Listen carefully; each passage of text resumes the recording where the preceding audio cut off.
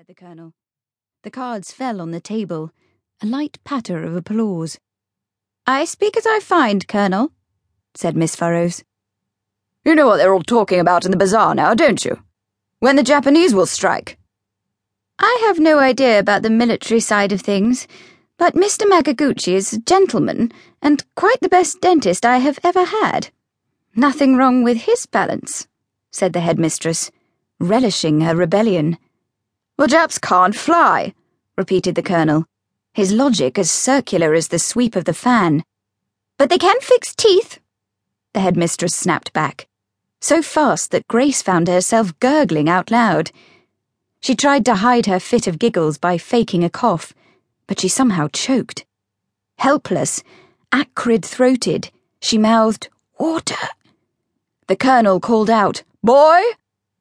No one stirred. "Boy!" Hanscom barked, louder this time. An Indian servant, snow-white hair, his hands a tremor, appeared bearing a mahogany tray and poured water from a cut-glass decanter into a tumbler filled almost to the rim with ice, decorated with a sprig of mint and a dwarf strawberry. Grace drank deeply, nodded her thanks, recovered her poise, and only then did the servant bow and depart. "I rather think that gentleman hasn't been a boy for a while," she said. "Boy," repeated the Colonel. Pig, thought Grace. What about Miss Furrows? She had trapped Grace into this dreadful game, so she was not beyond deviousness.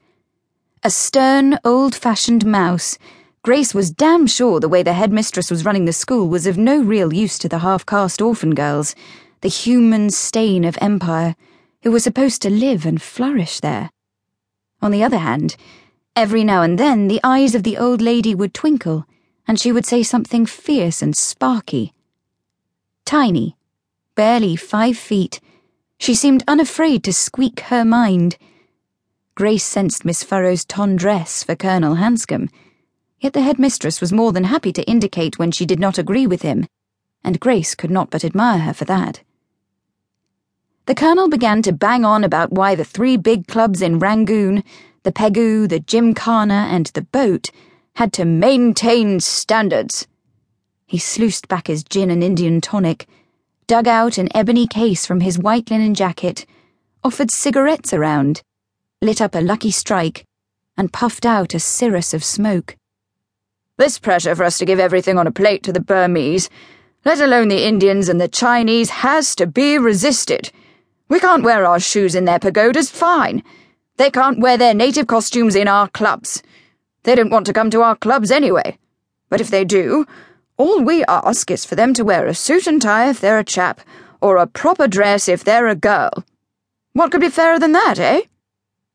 Play dribbled on for a few more hands, until Grace sensed that someone had entered the room behind her back. "Mrs. Peckham!" The Colonel clapped his hands, a sea lion at the zoo reacting to the arrival of a bucket of fresh mackerel. Miss Furrows's face turned vinegar sour. The newcomer, a brunette in her mid-30s, significantly younger than the headmistress, was the original 4th hand for bridge. Grace shot up, offering to withdraw. No.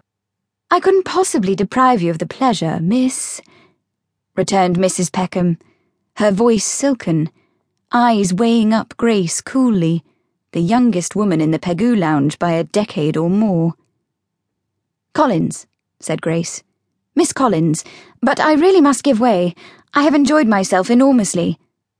"You are most welcome to stay, Miss Collins," said Miss Furrows. It sounded like an order. "Yes, do stay," said the 4th, whose name Grace had forgotten.